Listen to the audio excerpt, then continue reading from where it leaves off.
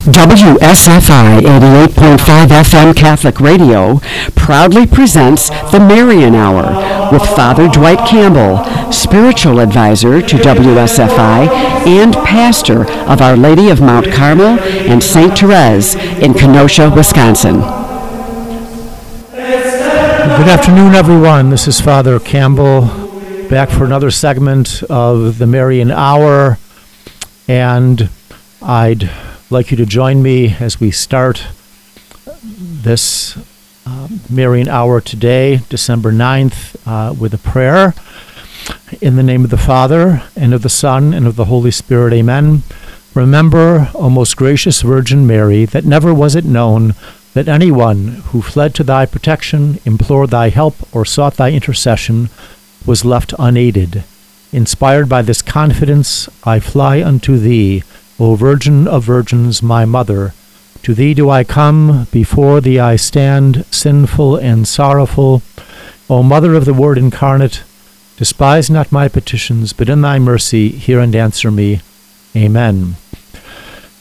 And we'll ask for the invocation of Saint Juan Diego. Pray for us, and hopefully soon to be blessed Fulton Sheen. Pray for us. In the name of the Father, and of the Son, and of the Holy Spirit. Amen. Well, when I walked into the office today, Angela Tomlinson, our program manager, reminded me that today is the anniversary of WSFI. It is the feast day of Fulton Sheen.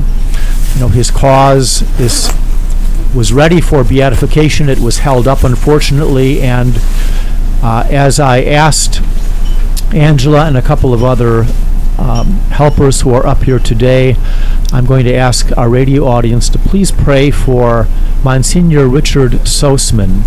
He was the priest from the Peoria Diocese who did most of the work promoting the cause of Fulton Sheen. And just yesterday he died of the coronavirus. He had complications. He was on a respirator for over a month, I believe, and I just learned of his death today. I think it was yesterday he died. It wasn't, if I recall, I got the notice on it.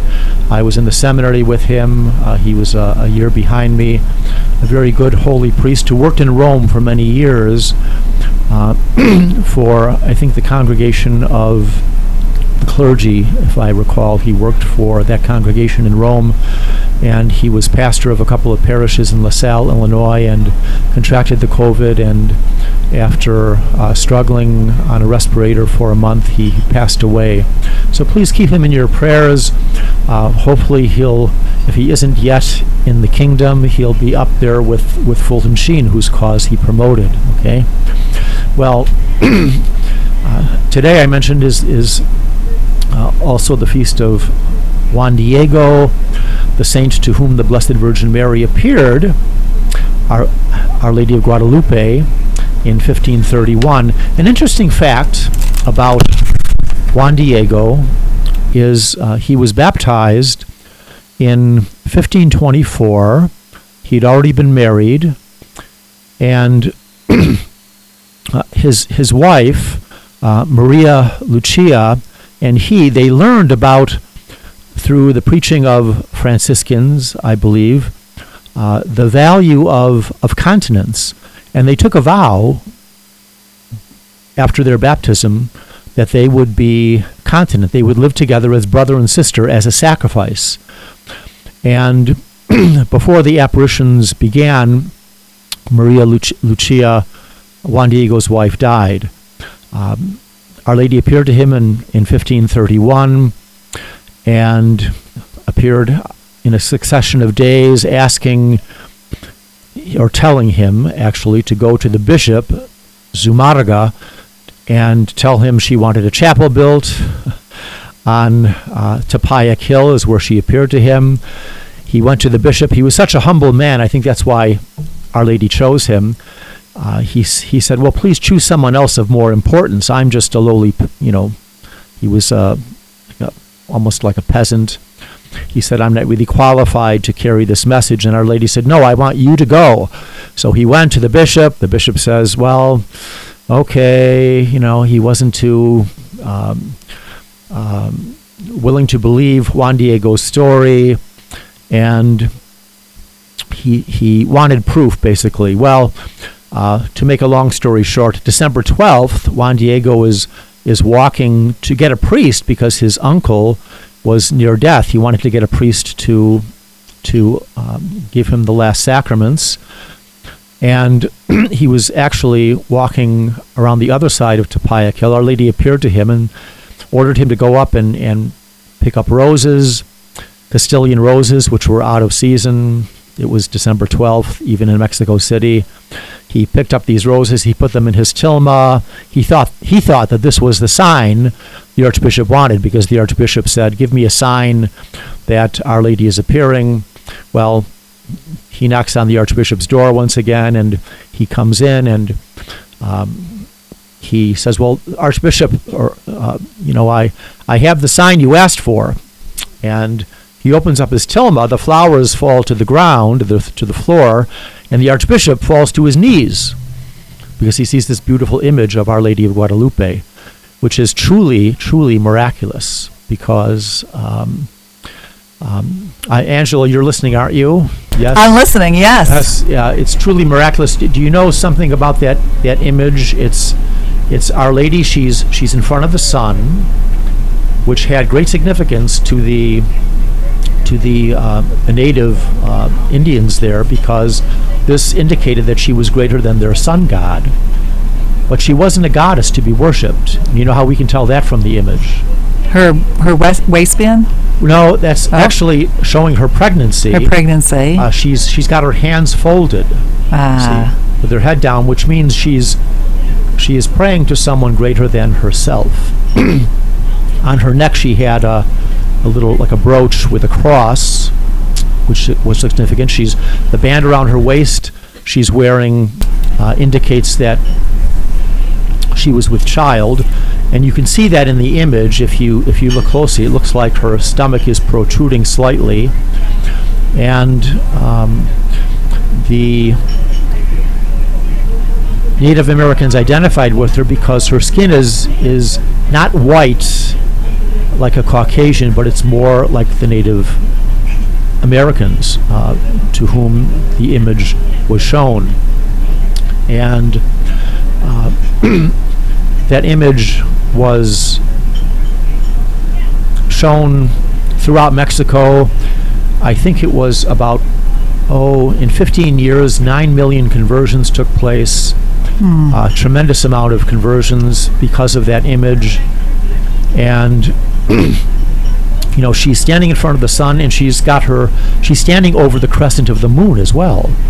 So that reminds us of the scripture, Revelation 12, verse 1, the woman clothed with the sun, the moon under her feet, on her head a crown of 12 stars. Now, she didn't have a crown of 12 stars on her head in the image, on the tilma, but on the garment that she's wearing, her mantle, it's blue, and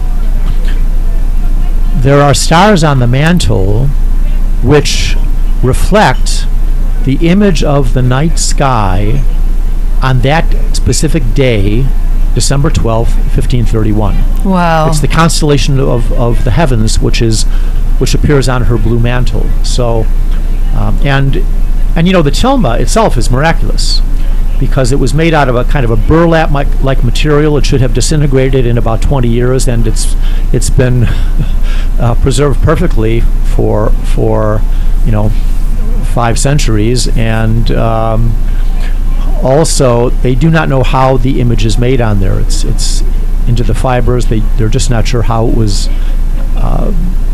How it appeared. They can't describe it. Isn't there something about her eyes, too? Oh, yes. I'm glad I was going to talk about her eyes. Her eyes reflect like human eyes.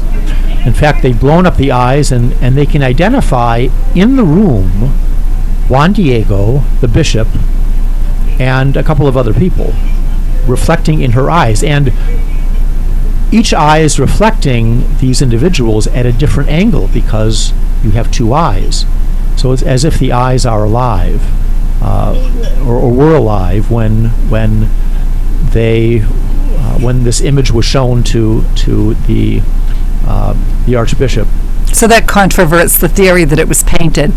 It really does, because How could they paint the eye? Right, no one could paint the Beautiful. eyes like this. No one could have done this, and this was only discovered, several decades ago when they began blowing up the eyes and really trying to identify the individuals. You can identify Juan Diego. He's wearing a hat like the peasants wore back then. The Archbishop, you can identify, and some others in the room. So it is really a miraculous image, and that feast day is coming up on December 12th. Just 3 days from today is the great feast of Our Lady of Guadalupe. It is the most visited shrine of Our Lady in the world, and I was there back in the late 1980s. I was in the seminary studying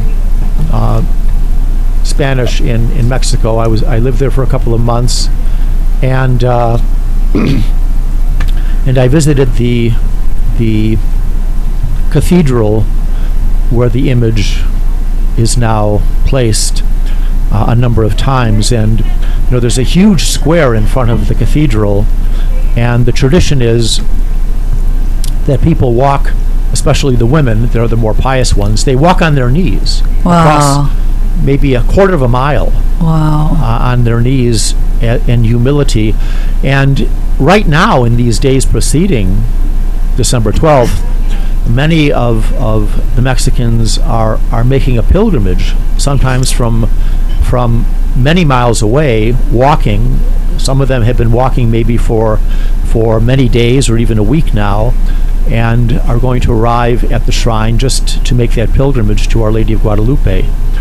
And she is the patroness of the Americas. She's been declared that, and she's a pro-life patroness as well, because she helped to stamp out the demonic religion of the Aztecs. The Aztecs were they would make war on neighboring tribes, and then take the victims, and then their priests would take them atop of these mounds, which were like little pyramids, their altars, you could say, slice them open, take out their organs, drench themselves in blood. It was really demonic, and it's one of the reasons why Cortez, the conquistador, when he was able to defeat Montezuma, who was the king at the time, he was able to engage the other tribes because they didn't like being carried away and made victims to be put to death by the Aztecs.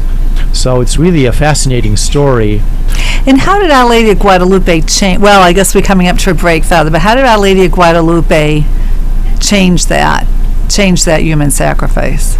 Well, through the proclamation of the gospel, which the natives there accepted, the Franciscans tell us that the image would be carried into towns, and people would just come, rushing up and almost begging for baptism.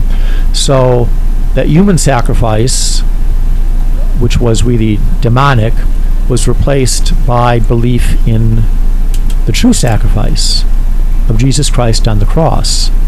And this is what Mary helped to promote her image. So, Father, I was going to say, we did a show, I'm trying to air it on Saturday, from someone from Rockford, the pro-life group there, and he said they brought that image of the Tilma to the abortion clinic, and within a week it closed. And they said the image had the heartbeat of a baby. Yes, I heard that story. You've heard that story? Yes. Here you go. Yes. So you listen to Father Dwight Campbell. It's the Marian Hour, 2 o'clock, and we'll be right back.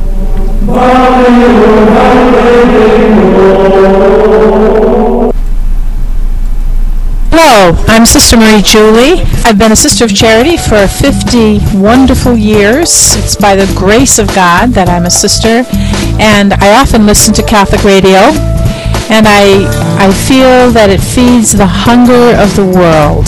There's so many people who are longing for God, yearning for Him, don't realize where the emptiness comes from or where it's going, and Catholic Radio can help to meet that need. WSFI 88.5 FM Catholic Radio is committed to bringing quality Catholic programs to our local community. We only can do that with your financial support. Take a moment now to donate online at WSFIRadio.org or mail your tax-deductible donation to WSFI 88.5 FM Catholic Radio, P.O. Box 885, Libertyville, Illinois 60048. That's WSFI 88.5 FM Catholic Radio, P.O. Box 885, Libertyville, Illinois 60048. Donations of any amount are greatly appreciated.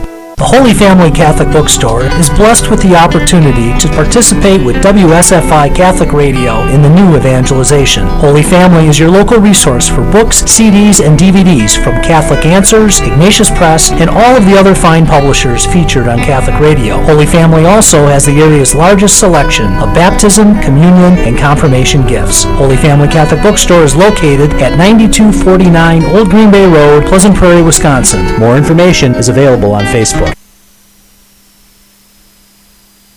Good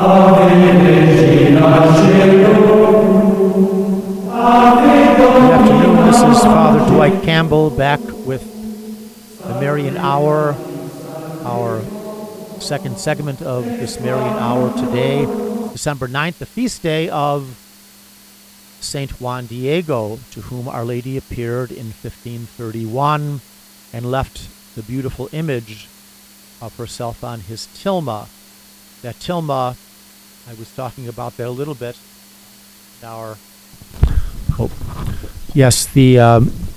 This is Father Dwight Campbell back for another segment of the Marian Hour, and the the feast day today is December 9th. It is the feast of Saint Juan Diego, to whom Our Lady appeared in 1531. I spoke a little bit about that in the last segment. I'll just finish up with that right now. He was canonized a saint by St. John Paul II, who was then himself, but in the year 2002. And the tilma, we were talking about how it is a miraculous image and made of a material, a burlap type material that should have disintegrated in maybe 20, 30 years, and it's been around for over 500. They don't know how the image appears on there. In the eyes of the image, they blow them up. It reflected Mary's eyes, and that image of Our Lady of Guadalupe reflected the people in the room on the day Juan Diego showed Bishop Zumarraga the image on the tilma, and this couldn't have been painted. Also, I wanted to mention the Freemasons in the 1920s. They placed a bomb right beneath the tilma, and this bomb went off. It disfigured the altar. This metal. I think there was a metal altar beneath, or a metal structure, but the image remained unharmed, and it is there today for everyone to see. You can go to Mexico City, go to the cathedral, and behold this miraculous image of Our Lady of Guadalupe.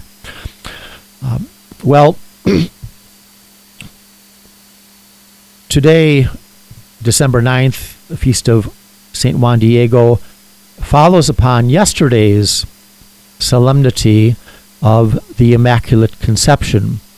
Our Lady was conceived without sin. I'd like to talk for the rest of this Marian Hour about Mary and her Immaculate Conception.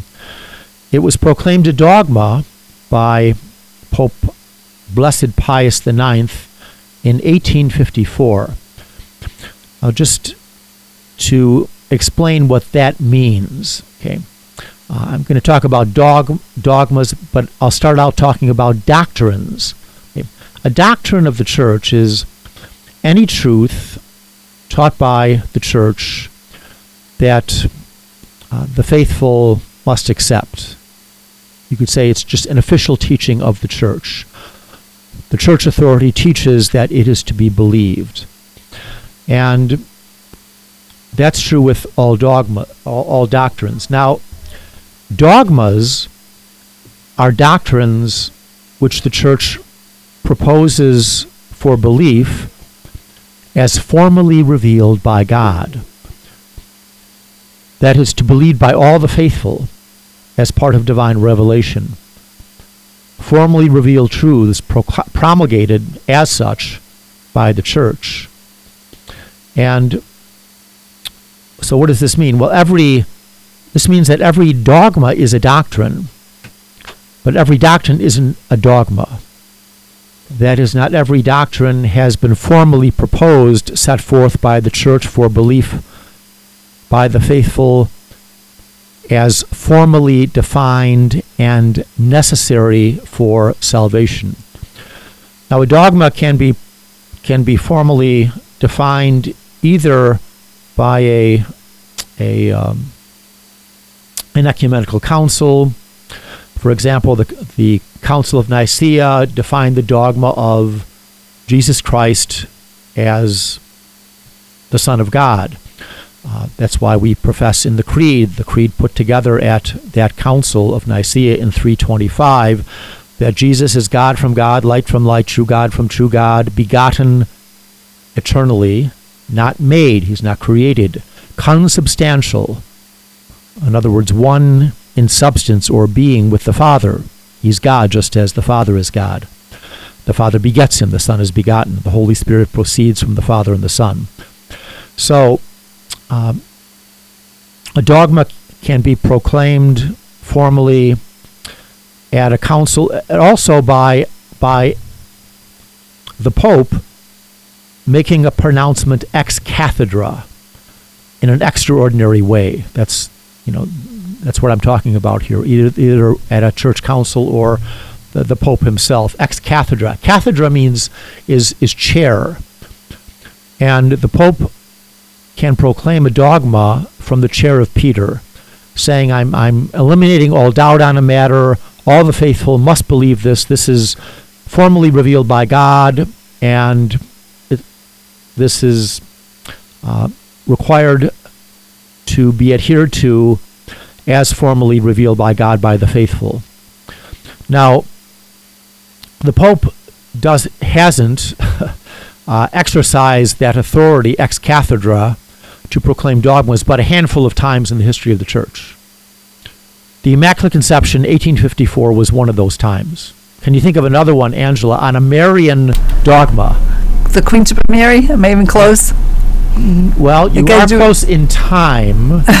But it's generous. It wasn't the Queenship of Mary. That was an encyclical of 1956 by Pius XII. But it was Pius XII, 6 years before then, he proclaimed the fourth dogma in regard to Mary.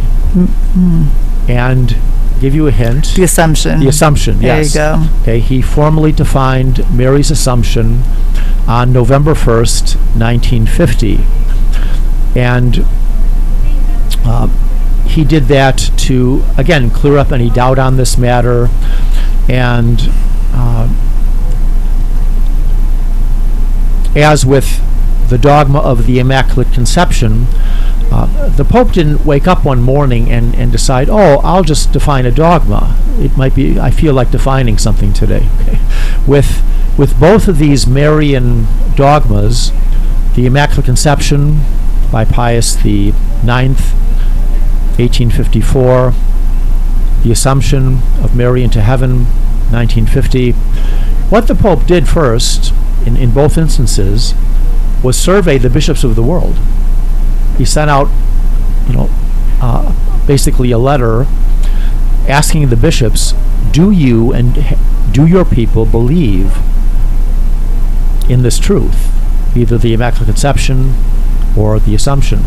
And the bishops in both cases, they responded overwhelmingly, yes, our people believe this. So,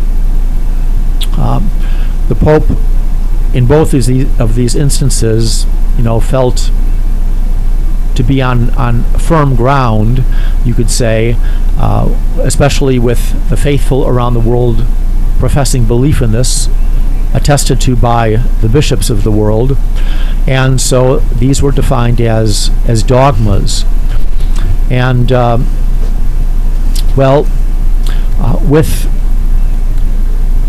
these dogmas, we don't have anything explicit in the scriptures revealing them. For example, you can read through the whole of the Bible and you will not find the words Immaculate Conception there, nor do you find Assumption. It's there implicitly. It's there not explicitly. Actually, you could say the same thing about three persons in one God.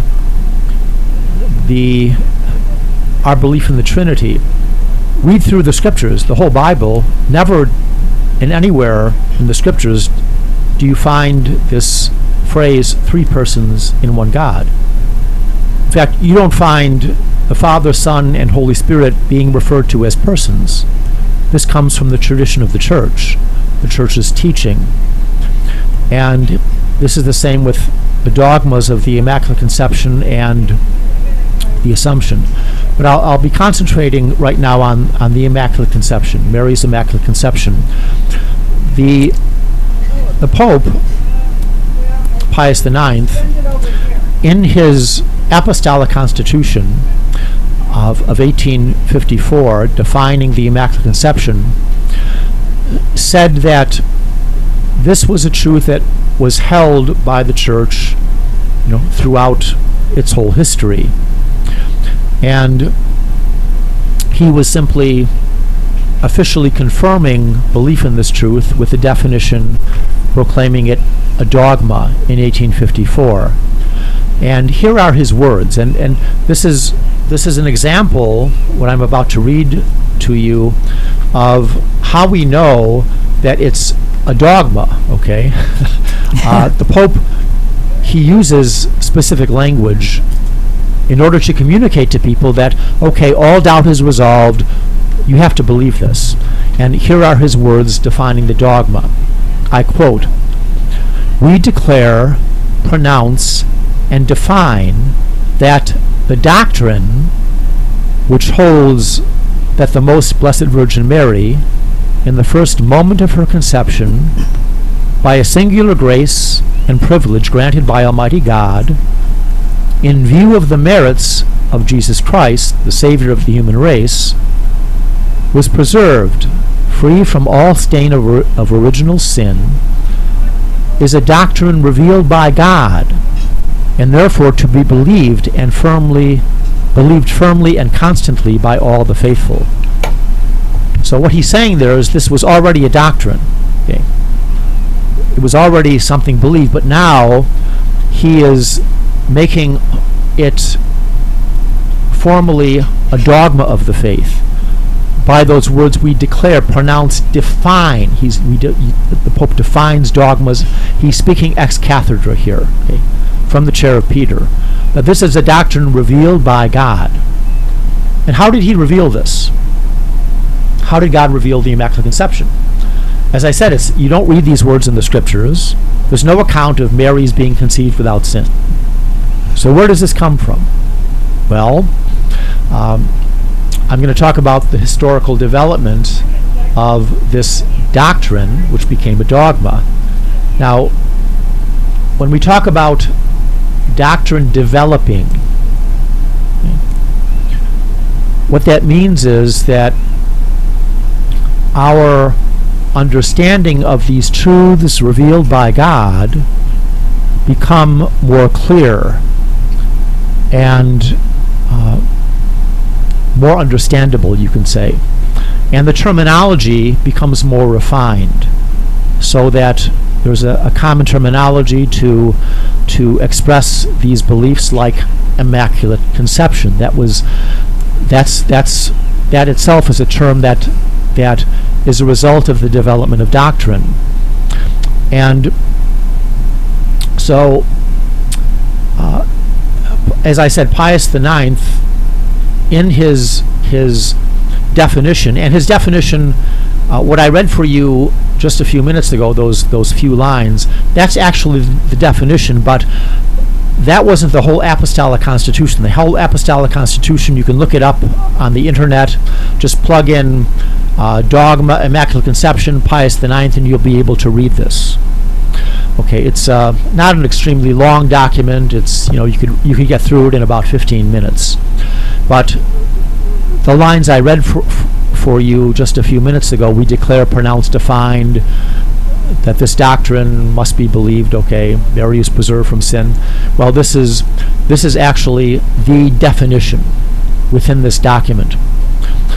And Pius IX said that the Church has ever held this doctrine as divinely revealed concerning the original innocence of the August Virgin, that is, the Blessed Virgin Mary. Okay.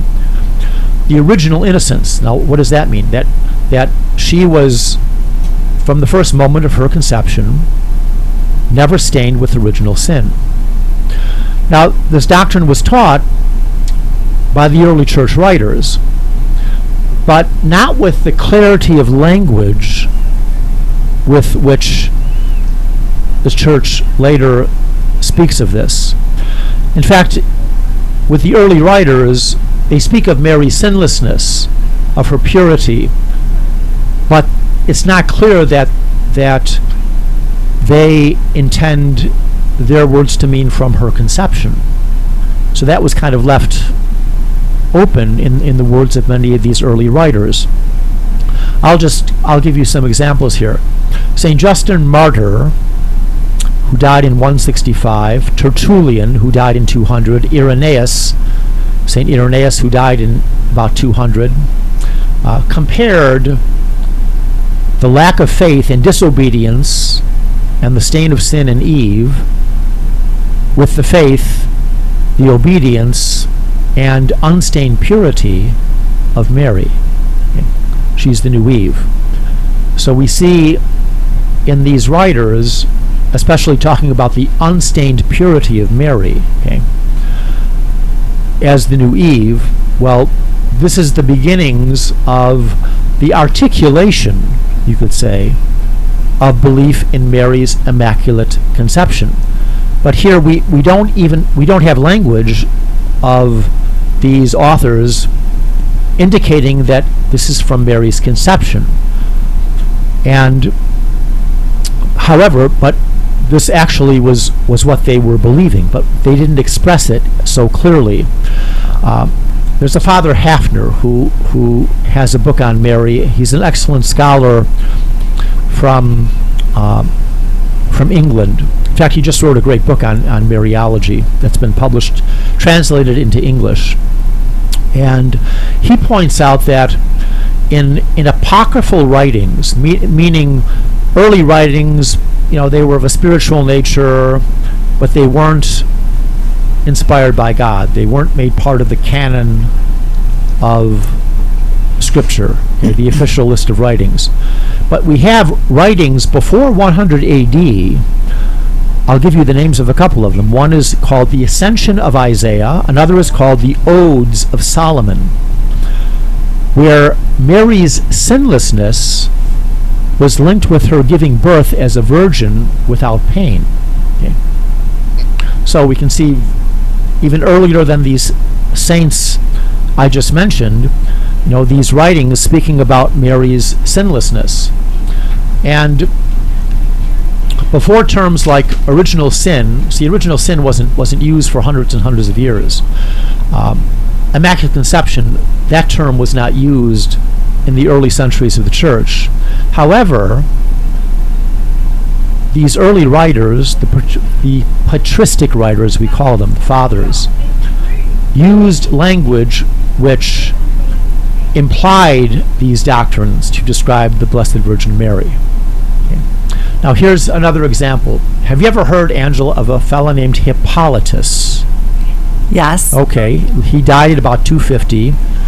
Now he compared, I've quoted him before, so you're making sure I was paying attention at past shows. Yes, yes. Okay, he compared Mary to the Ark of the Covenant. See, the Ark of the Covenant, which contained those 10 Commandments, the 2 stone tablets, Moses' staff, or Aaron's staff, and some of the showbread, but principally the 10 Commandments, okay, it was made of the finest wood, acacia wood, and inlaid and overlaid with gold, because it carried the Word of God written on the 10 Commandments, in the 10 Commandments, okay?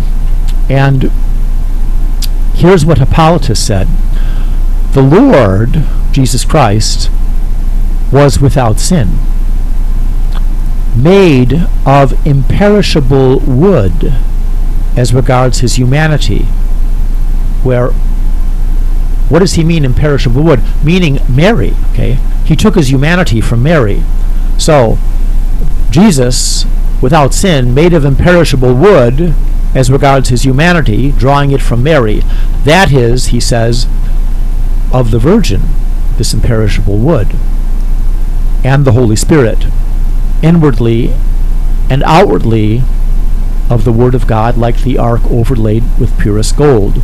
So he's relating Mary. She's the true Ark of the Covenant, and Jesus, who is sinless, would not take flesh from someone who had sin. So that's why he refers to Mary as imperishable wood and gold, pure gold, like the Ark of the Covenant. Hippolytus also said that Jesus' tabernacle, the Blessed Virgin Mary, was exempt from putridity and corruption. So actually that's an argument for her assumption into heaven, body and soul, but also that she was unstained with sin. Okay. St. Ambrose called Mary a virgin, not only undefiled, but a virgin whom grace had made inviolate, free of every stain of sin. Now we have these statements, but what we don't have here is a statement that this is from Mary's conception. I mean, this was part of the teaching of the Church, part of the understanding of the Church in the beginning, but we don't have an explicit reference to her conception. Another author here, well, I'll tell you what, we're coming up on a break. I'll return to another author from the East when we return after a short break. Thank you.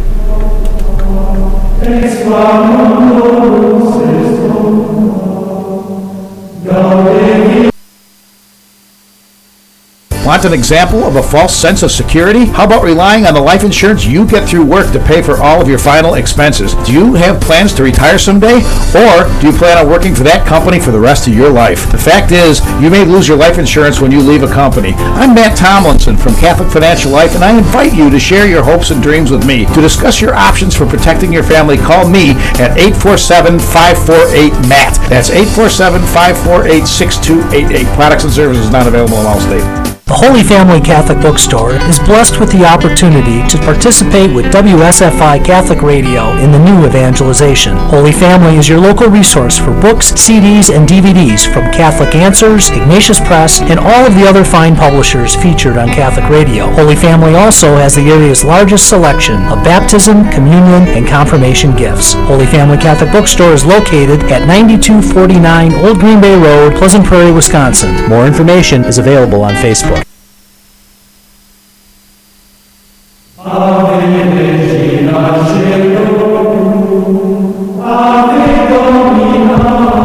Hello, this is Father Dwight Campbell. We're back for the final segment of today's Marian Hour, and we're talking about the Immaculate Conception of the Blessed Virgin Mary, the feast day we celebrated yesterday. And I was talking about in the previous segment how we have early witnesses, saints, spiritual writers, who speak of Mary's purity, but the terminology was not clear then, and it wasn't clear from the statements we have that Mary was preserved from original sin from conception. Now, I quoted St. Ambrose. He died in 390, calls Mary a virgin, not only undefiled, but a virgin whom grace had made inviolate, free of every stain of sin. Well, when did that grace make her inviolate? He leaves that open. He doesn't say at her conception, but it's likely he understood this. In the East, we have a fellow named Origen, and he and other writers from the East, they use terms like this in reference to Mary. Panagia. Now, pan means all. Pan America, okay? Panhagia, or Panagia, means all holy one. That's still a term used in reference to Mary in the liturgy, okay? Another term is Tota Pulchra, the all beautiful one. That's used in regard to the Blessed Virgin Mary. And there's an excellent book, I'll reference it here, by Father Christian Kappes, Kappes. It's published by the Academy of the Immaculate, and it's called The Immaculate Conception. And he points out that some of the writers in the East, they used a term, you could say, synonymous with the Immaculate Conception very early on. They called Mary pre-purified. Pre-purified, okay. And St. Gregory Nazianzen, who died in 390, he was the first to use this title, and that Mary was pre-purified. And St. Ephrem of Syria says that, calls Mary all pure, all immaculate, all stainless, all undefiled, all incorrupt, all inviolate, the immaculate robe of him who clothes himself with light as a garment, okay, in reference to Jesus, okay. So Mary gave Jesus his humanity. I won't go into some of the other testimonies here, but I want to point out a theological problem that was in the West, especially in regard to Mary and her Immaculate Conception. By the 12th century, the term Immaculate Conception was being used, and St. Thomas Aquinas argued against it, the great common doctor of the Church. And because he did, St. Bernard argued against it, and St. Thomas followed him. And the problem they had with him, with saying Mary was conceived without sin, was that everyone has to be redeemed. So if you're saying Mary was conceived without sin, well, aren't you saying that she wasn't redeemed? See, they didn't have a problem, Thomas Aquinas, St. Bernard, saying that Mary was, clean from all sin after her conception. But the idea of her being conceived without sin was a theological problem. And actually, in the 9th century, a feast, or actually it was, in the 9th century, around 800, a feast that was passed from Naples, it came west, the Feast of the Conception of Mary, the Conception by St. Anne. But they weren't using that terminology, Immaculate Conception, back then. And, St. Thomas Aquinas, I mentioned, he had a problem with this, saying, okay, well, if Mary's conceived without sin, how is she redeemed by Jesus Christ? Well, people began to resolve this problem. One of them was a monk from Canterbury named Eadmer, and he penned really the first treatise on the Immaculate Conception. And he said the Holy Spirit could not have been absent from Mary's conception. And he used the image of a chestnut, which, and I quote him here, is conceived, nourished, and formed beneath its burr, and yet protected from being pricked by it. So a burr, you have, these prickly things on the outside, but inside it's protected. And he used that as an image of Mary. Original sin never harmed her. She remained pure.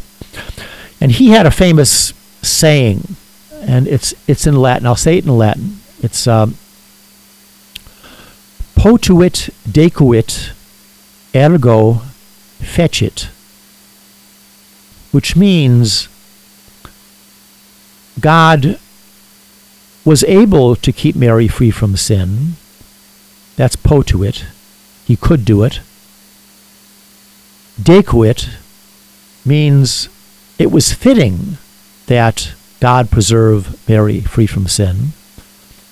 Ergo fecit, therefore God did it. When I preach this on the Immaculate Conception Feast, I'll just say this to Angela, you can be my audience today, okay? If you had the opportunity, would you want your mother to be preserved from all sin? Yes, of course. Yes. Did you have the capability of doing that? No. No. Did God? Yes. Yes, and he did it. Yeah. Okay. That's basically the argument that he used. Well, but that still didn't overcome the real problem with, Mary had to be redeemed. The brilliant insight came with the Scot. He was a Franciscan. He's a blessed now. John Duns Scotus, Scotus. He died in 1308. And he said that Mary was not freed from original sin as we were. All of us are freed from original sin. That happens by baptism.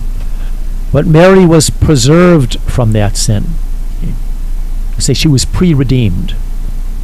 Now God is outside of time. Jesus wouldn't redeem us until after she gave birth to him. However, that didn't prevent God from taking the grace that Jesus would merit on the cross and apply it to Mary to preserve her from sin. And that's what he did with Mary.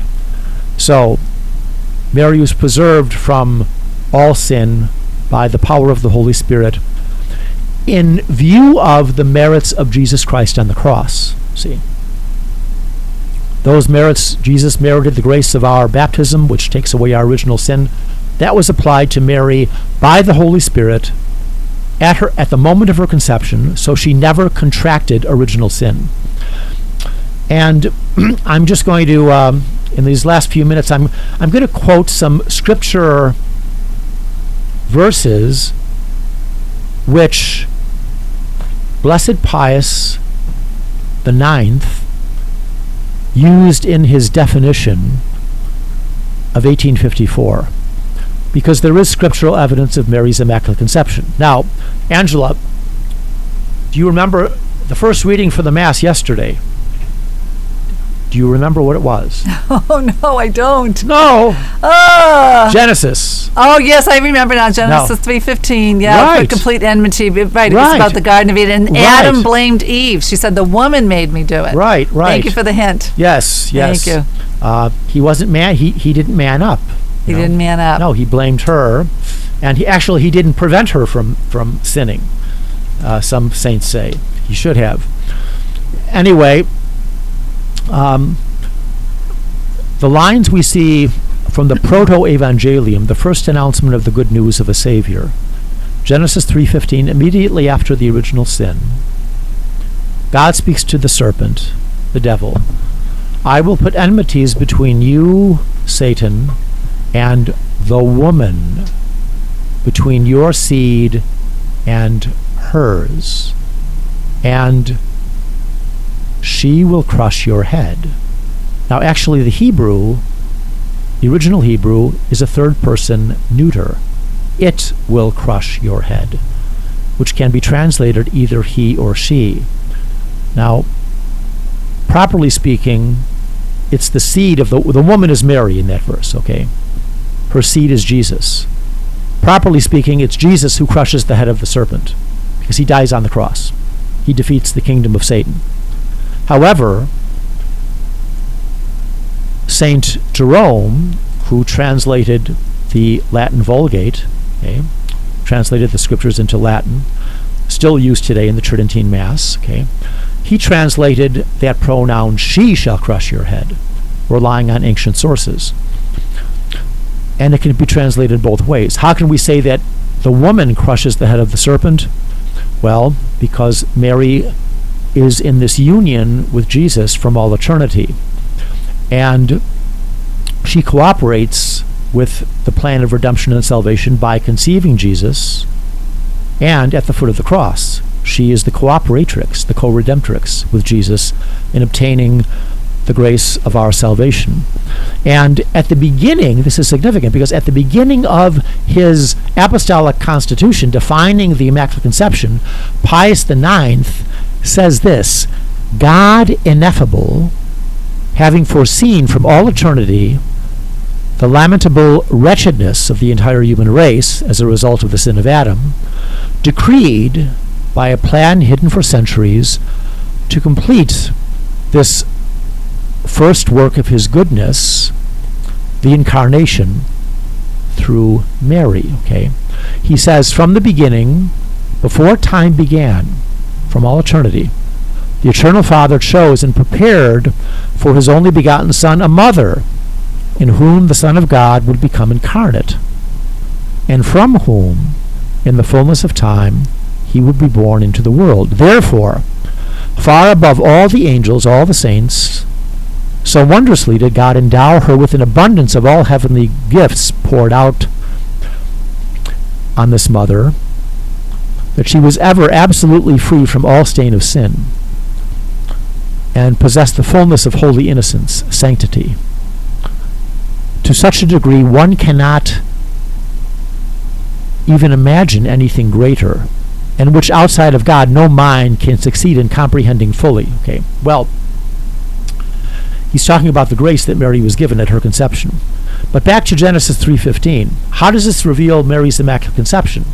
Okay, well, because the enmity, the total hatred between Satan and her seed, Jesus, is likened to Satan and the woman. So we glean from this that Satan never had a grip on either the woman's seed or the woman herself. He never had a grip on her, never had a hold on her. She was free from sin. And this is what Pius XII is saying here in his opening lines of this constitution defining Mary's Immaculate Conception. And he goes on to say that the supreme reason for this privilege, it was wholly fitting that so wonderful a mother should be resplendent with sublime holiness. Now, there's an old saying that if you put water through a dirty pipe, the water becomes dirty, or a rusty pipe. So the Son of God, it was fitting. Actually, we give more glory to Jesus by saying Mary was preserved without sin, because God deserved this. This was fitting. Potuit dequid ergo fecit. Okay, God could do it. It was fitting He do it. That the mother of the Son of God, who had him in her womb for 9 months and then gave birth to him after conceiving him, okay, should be spotless from conception, never tainted by original sin.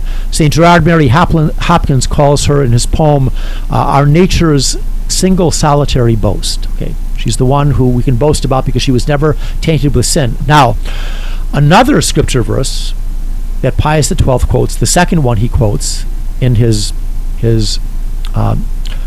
apostolic constitution, is the gospel we heard yesterday. Full of grace. Yes. Mary is greeted, hail, full of grace. and she's filled with grace from the moment of her conception. To a degree, again, I'll read the words of Pius the Ninth here, okay, that under God one cannot even imagine anything greater, and outside of God no mind can succeed in comprehending fully how holy Mary was. Only God can comprehend this. So this is why the angel greets her, "Hail, full of grace." She was already filled with grace. Now that doesn't mean that Mary couldn't grow in grace. She could. She's a creature. Only God can't grow in grace. Mary could. And even the saints say that in preparation for the incarnation, God bestowed upon her more grace. But when the angel greets her, he's acknowledging her immaculate conception. Okay. So we have those verses of Scripture that implicitly reveal Mary's immaculate conception. So, Father, we're down to our last 2 minutes. Are you going to talk about how heaven affirmed it? Yes, I'll talk about that. How did I know that? Quickly, okay? Yes. Now, 1830, Mary appears to St. Catherine of Labouré in the convent on the Rue du Bac. She's a visitation sister. She's got her foot over the head of the serpent. She's got rays coming out of her fingers.